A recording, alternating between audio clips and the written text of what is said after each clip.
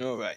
So let's get into the meat of this episode, and we'll start by talking about the BRICS. We'll conclude our thoughts on the BRICS summit as the BRICS summit comes to a conclusion.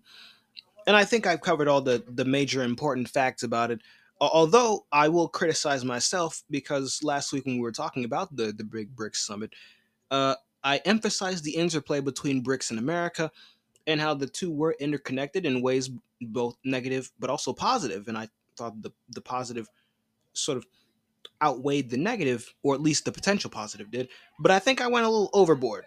And I kept going on tangents about America when I was supposed to be talking about the BRICS summit. So there's a criticism on my end. I do believe I covered the major facts of the summit, but it was so spread out because I do like one thing and then I'd go on a tangent about America. So just listening to myself there, it's like, well, I've diluted the value of the segment by going off topic a little, just a little too much, you know. But you know me, I love my tangents. But I can't help it. I can't help it. Forgive me. I really like America, and I really do believe that what's happening around the world, as emphasized by the BRICS summit, is not some danger to America or to anyone else for that matter. I really do believe that this is a positive, a very positive, once in a lifetime occurrence. And while I don't think America needs to necessarily join the BRICS, I just can't help but think of the immense potential in terms of trade, in terms of deals and development and markets and mutually beneficial agreements and arrangements that could be brokered between us and not just the BRICS, but the broader multipolar world in general.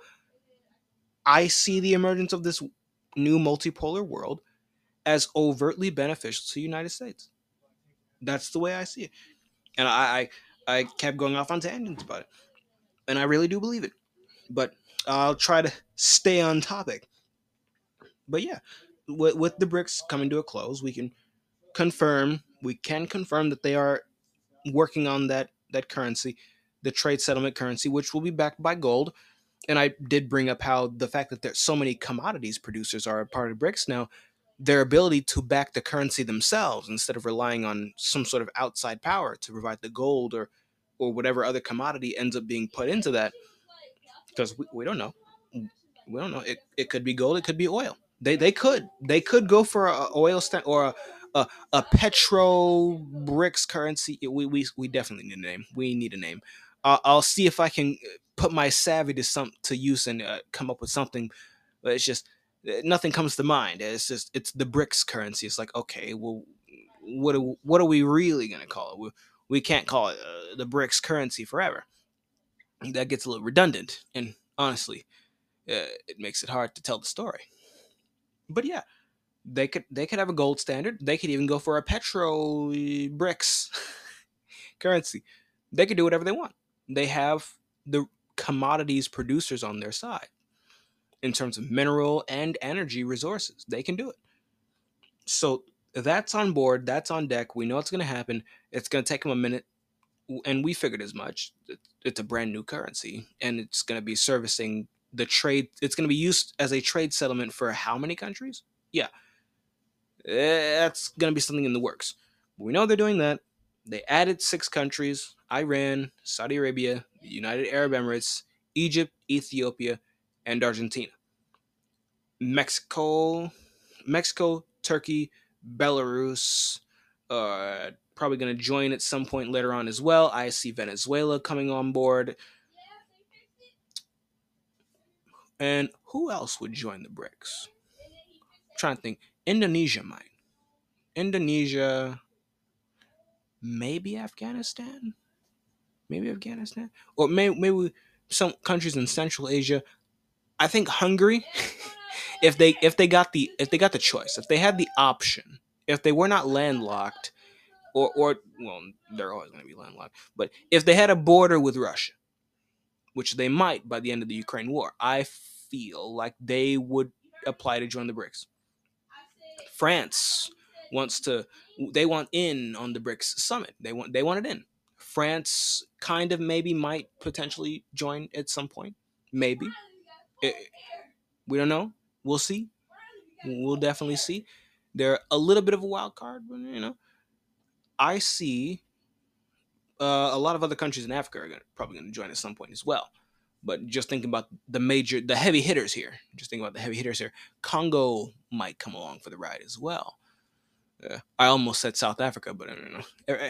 Everyone forgets that South Africa is a part of the BRICS, and I almost forgot as well. But so yeah, we can expect a lot of other countries who are already sort of queued up for potential membership to come on board either next year uh, or in the following years.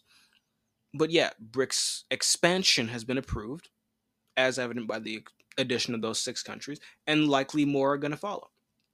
So, with more countries like that, and with a lot of economic heavy hitters, not just in terms of the size of economy, like Brazil or Russia or Saudi Arabia, but in terms of commodities and resources produced, like you're talking the Gulf states plus Egypt and Ethiopia. I'm talking Brazil, and eventually Brazil and Argentina, mind you, and eventually I think even Mexico, Venezuela, and maybe someone else from Latin America. Who knows? These are some. These are major economic forces at play, and I think that they will be able to support and sustain their currency, and that currency is going to take a minute to put together when you look at the countries involved. So we know that's going to happen. We know that they've approved that they can expand, and that's going to open the door to a lot of other countries joining. They have the new development bank. That's the name of it, the new development bank, which is going to be used for major investment projects throughout the BRICS countries and potentially throughout non-BRICS members as well. I have a feeling it's primarily going to be centered on, say, Africa and Central Asia and Latin America. That's my personal guess as to where a lot of the investment's going to get funded.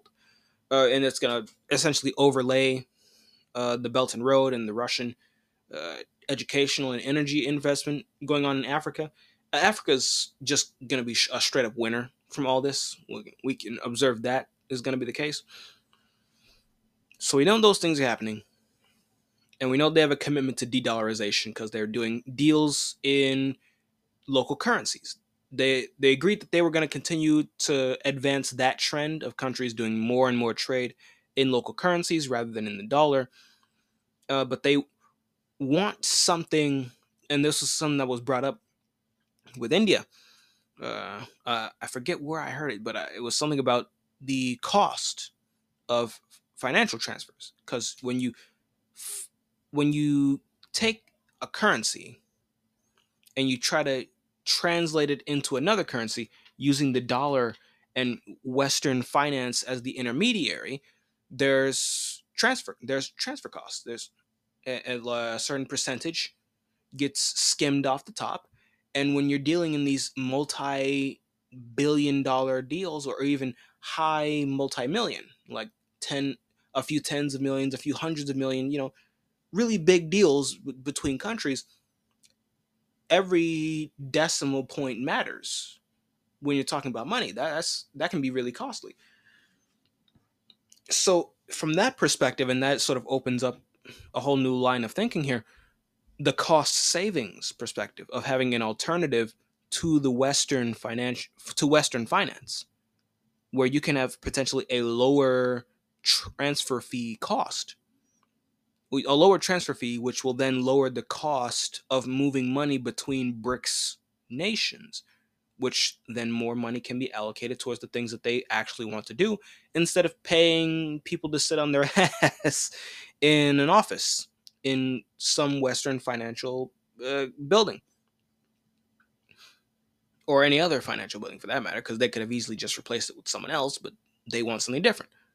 And that opened up a brand new perspective for me, because think about the smaller countries who don't necessarily have much to work with to begin with. They can't afford to be having uh, X% skimmed off the top of their deals just as a transit fee, especially if it's investment going into them, or hell, if they're trying to purchase something from another country that they need. They want every insert currency here. They want every one of their, for lack of a better term, dollars. They want every one of their dollars to go as far as it can go. But if part of your money is being skimmed off the top as a transfer fee, because you have to convert it to the currency of the country you're doing the trade with, and you go through the dollar as you do that, which means you go through Western finance and financial capital to do that, and they just get to skim money off the top for free. Once when you convert to dollars, and then twice when you convert from dollars to the currency that you're trying to go to, that adds up very quickly. So the cost savings perspective might also be something we should think about when we think about the BRICS currency and them and these local currency deals that they're doing, where they will accept trade in between each other instead of going through the dollar. Because while that has its own problems logistically speaking, the cost savings might end up being worth it depending on the countries at play. If you do a lot of trade with one country, and you can get that country to accept your currency and you'll accept their currency, well, you cut out the middleman. And now, just like how the Portuguese went circumnavigated the globe to get to the Spice Islands in the East, and they went around the middlemen of the Middle East. And even though that was really expensive to do, it ended up saving them an immense amount of money on luxuries and bringing down the price of luxuries throughout all of Europe. Something similar might end up happening with finance and the movement of capital, where sure, local currency deals and even the building from scratch of a gold-backed trade settlement currency might be expensive on in its own right, but the cost savings in the long term might just justify doing it anyway. That's something to think about.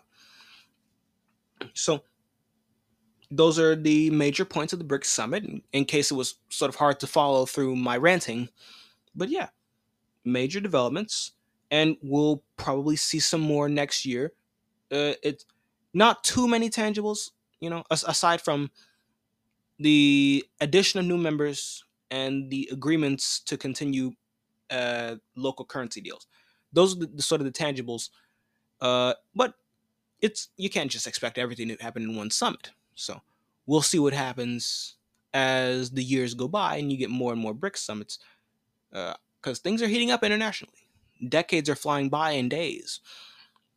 So we will keep our eyes on these developments. But yeah, uh, sorry on my part for going off on 500,000 tangents about America, but I think that these are really positive developments, and I think that the potential of a positive and constructive interplay between the United States and the BRICS is too big to ignore, especially when we're sort of blinded by the politics of our day, where it's, oh, we're doing this, oh, we're doing that. We see things as they are, or how we want to see them, not necessarily as they could be. But when we look at what could be, you can see a lot of good that can come from this. And again, we don't need to join the BRICS, but we could work with the nations of the BRICS. Just like how I talked about how we could work with countries who signed on to the Belt and Road. You get a trade deal with them, and now if the Belt and Road succeeds in their country, we have a bigger trading partner. And if it fails, well, we have a trading partner. We have a trading partner. And it's something similar with the BRICS. We can really make the emergence of a new world order, the multipolar world order, we can really make that work for us if we want to. If we had the strategic flexibility to do so, which I think we'll only have once we get rid of these alliances. But yeah, I mean it. I really do mean it. Like, I might sound like some sort of a unrealistic pie in the sky guy for saying that, especially in a time where everyone's looking for the real enemy, whether it be Russia or China, Iran, North Korea. Everyone's looking for the real enemy. I think we have more potential to be gained, more potential gains to be gained by working with these countries that we're told are our enemies. I mean, Trump got a deal with the Taliban. Trump walked across the DMZ 4 times in one day without getting shot. So are these countries, are these entities really our enemy? Or are they just foreign? Foreign peoples who don't want us stepping on their shoes and are perfectly willing to work with us so long as we respect their boundaries just like we demand that they expect our boundaries. Trump would have gotten us a deal with the Russians if it wasn't for Russiagate, which sort of laid the foundation. This is a common critique from, say, Jimmy Dore, that Russiagate laid the foundation for the psychosis people have with regards to Russia and the openly hostile attitudes towards Russia, which enables giving hundreds of billions of dollars to Ukraine, where we're only now coming around to saying, you know what, maybe we've done enough for Ukraine. Only now, after a year and a half of war, you know. But yeah, we would have gotten a deal with Russia. We fought trade wars with just about everybody, and we got deals with almost everybody. China was next. China was next. We were in the works of getting a trade deal with China. The purpose of fighting the trade deal with China was not just to have a trade deal with a trade war with China. Excuse me. The trade deal was the end point. That was the goal. Was to get a new trade deal that was mutually beneficial, not just, well, we get a little bit and then they get all this. The point of the trade war was to renegotiate the deal and to get a new deal that was mutually beneficial to both of us. That was the goal of the trade wars. And we almost had one. Trump was in the process of getting one, then COVID came along. So these major deals, and those two deals alone, the Russia deal and the China deal, would have just completely upended the geopolitical order that is the status quo in the United States right now. Had he gotten those two deals, everything would have been turned on its head, and we would have quickly come to the conclusion, we the people would have quickly been able to see, oh wow, these countries aren't actually our enemies, they're just other countries who have their own interests.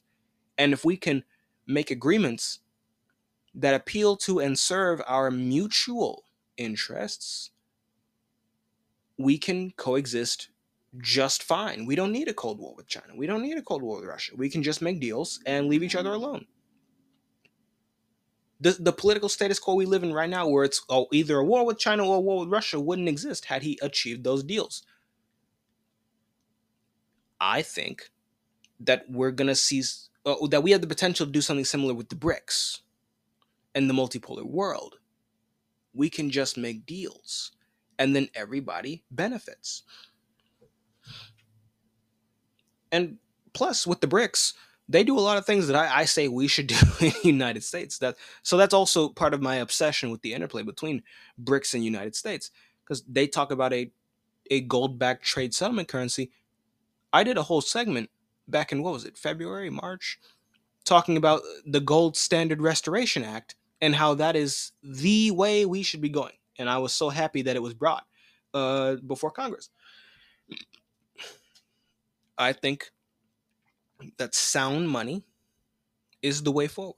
We should never have left it, but now we've learned our mistake, hopefully, and we can go back to sound money. The BRICS are moving to sound money, and people are, the dollar is about to be dethroned from as the world reserve currency. That's the constant fear now.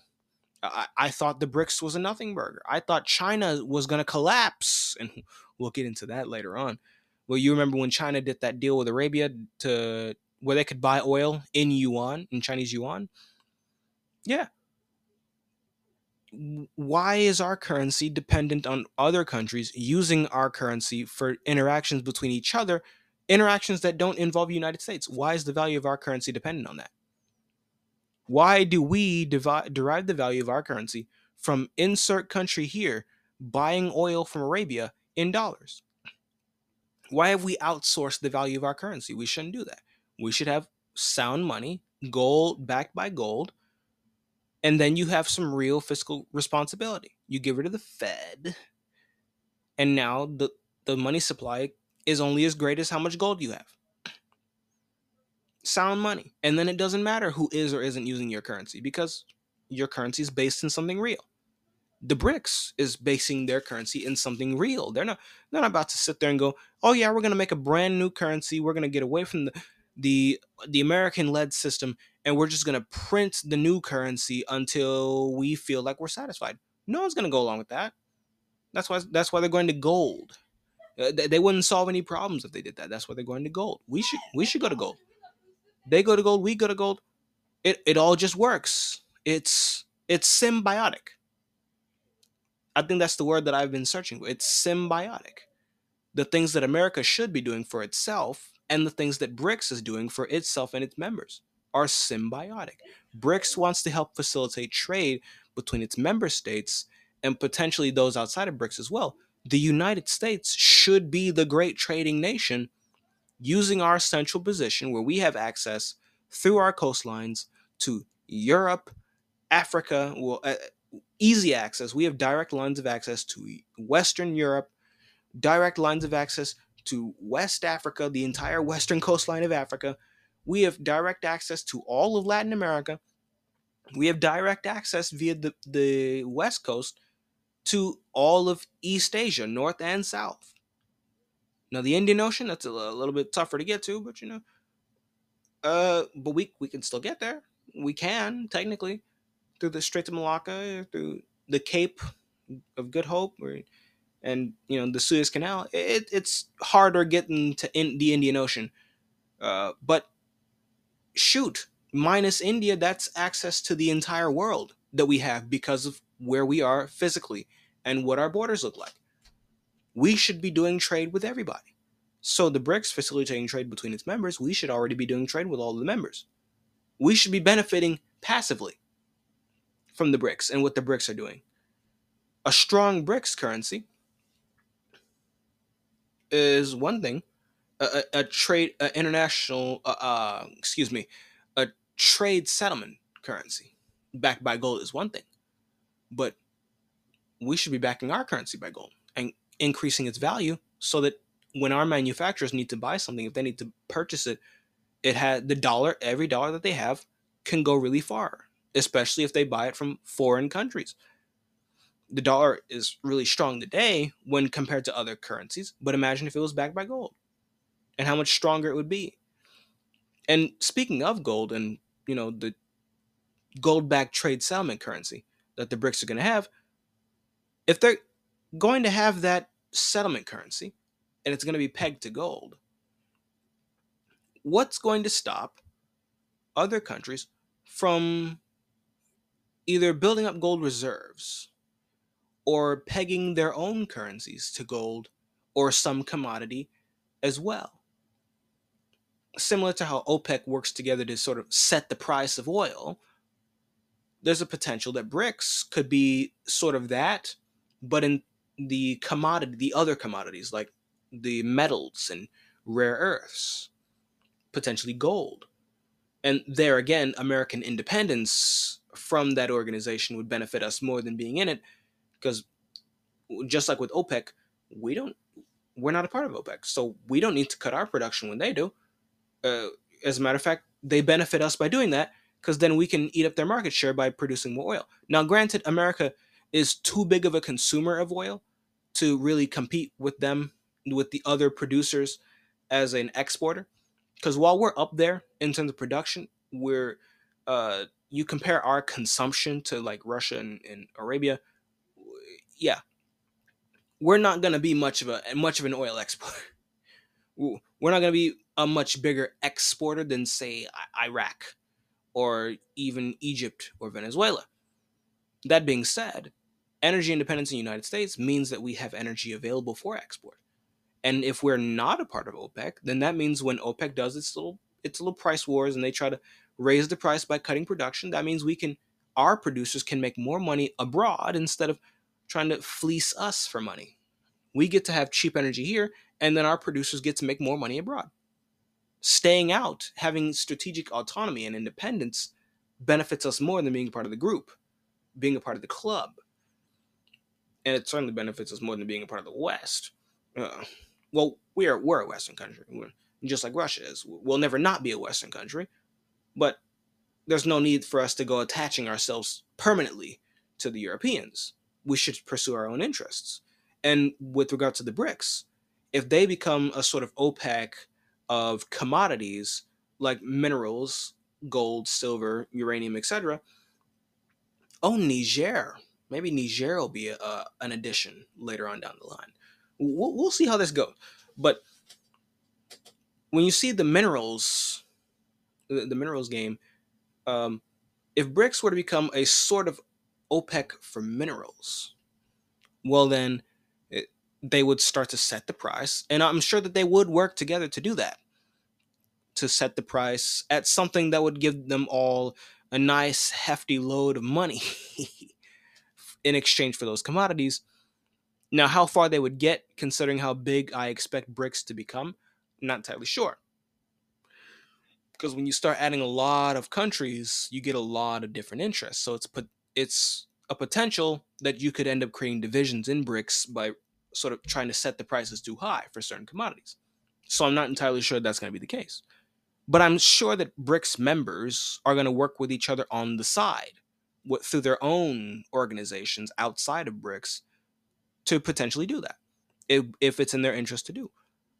And then you get, well, at the very least, we know that BRICS is probably going to go for some version of that with regards to gold, because, well, if they're going to back their currency by gold, then you probably want to control the supply of it just a little bit. If you have so many suppliers of the commodity, just a little bit, you want to control the supply of gold so you don't immediately get sabotaged by an overflow of gold. But with that comes the US role in that, or at the very least, the opportunity we have, which is, if we're not a part of that club and they start setting commodity prices higher and higher, be it through BRICS or through BRICS members or BRICS affiliates working together outside of BRICS to do that in the same vein as OPEC does with oil, we could sit there and go, oh, you're going to raise the price artificially of this commodity here? Well, we're going to produce insert commodity here. If you're not going to sell it to other people, well, then we'll sell it to other people and we'll make the money while you do that. So, in a sense, America has the potential to be the counterbalance to international uh, sort of cliques who want to artificially raise the price of certain goods and commodities. The United States, just by serving our own interests in this new world, could end up being the balancer, where other countries, like other groupings of countries like OPEC, but for, say, other resources and commodities, would try to cut production to raise the price, which benefits them. And then United States comes in. If we are outside of those organizations, we are not bound by the agreements that they make. So when they cut production, we can raise production, and then we benefit as well. They'll benefit in the short term from the rise in the price, and then we benefit in the long term from the market share, or the medium term, because eventually they're going to bring production back up, and then we'll sort of be pushed out. It'll be a push and pull. But there again, the interplay between America and the multipolar world, the BRICS, it just goes hand in hand. I really hope I'm conveying my ideas to you here. It's like a match made in heaven. But it requires the United States to do things that make sense for the United States to do. It requires us to stop trying to be the world's police, and it requires us to stop trying to babysit Europe. It requires America to put America first. And it all just works out. And it benefits not just us, but the world. Because all the people who don't produce oil get screwed over when OPEC starts cutting production like that. I mean, $100 a barrel is crazy. Now imagine if they could purchase oil from the United States. Imagine if American oil was sort of on the market and unaffected by those production cuts. Well, now they can look towards a steadily increasing supply of American oil, potentially at a discount. Maybe we sell it for the international price, but as more American oil comes online, that steadily puts downward pressure on the prices until it caps out. It doesn't go to $200 a barrel, and then we benefit from that. Then the oil producers start bringing it back up, or whatever commodity, insert commodity here. They bring their production back up, and then everything goes back to normal. It's an interplay, and it just works together in a very symbiotic nature. I think that the BRICS and an America First United States are a match made in heaven, and it works best by us not being a part of this club. This is a very positive development that I think disproportionately benefits the entire world, ourselves included. And I really hope I've sort of conveyed that to you in a more clear way than me just going off on rants and tangents about America when I'm supposed to be talking about the BRICS. But that's the BRICS. Those are my thoughts on the BRICS. This segment was taken from my podcast, This Week in Geopolitics. I have new episodes every Monday, so if you like what you heard, consider giving me a follow. Thanks for listening, and hopefully I'll see you next time. Servus.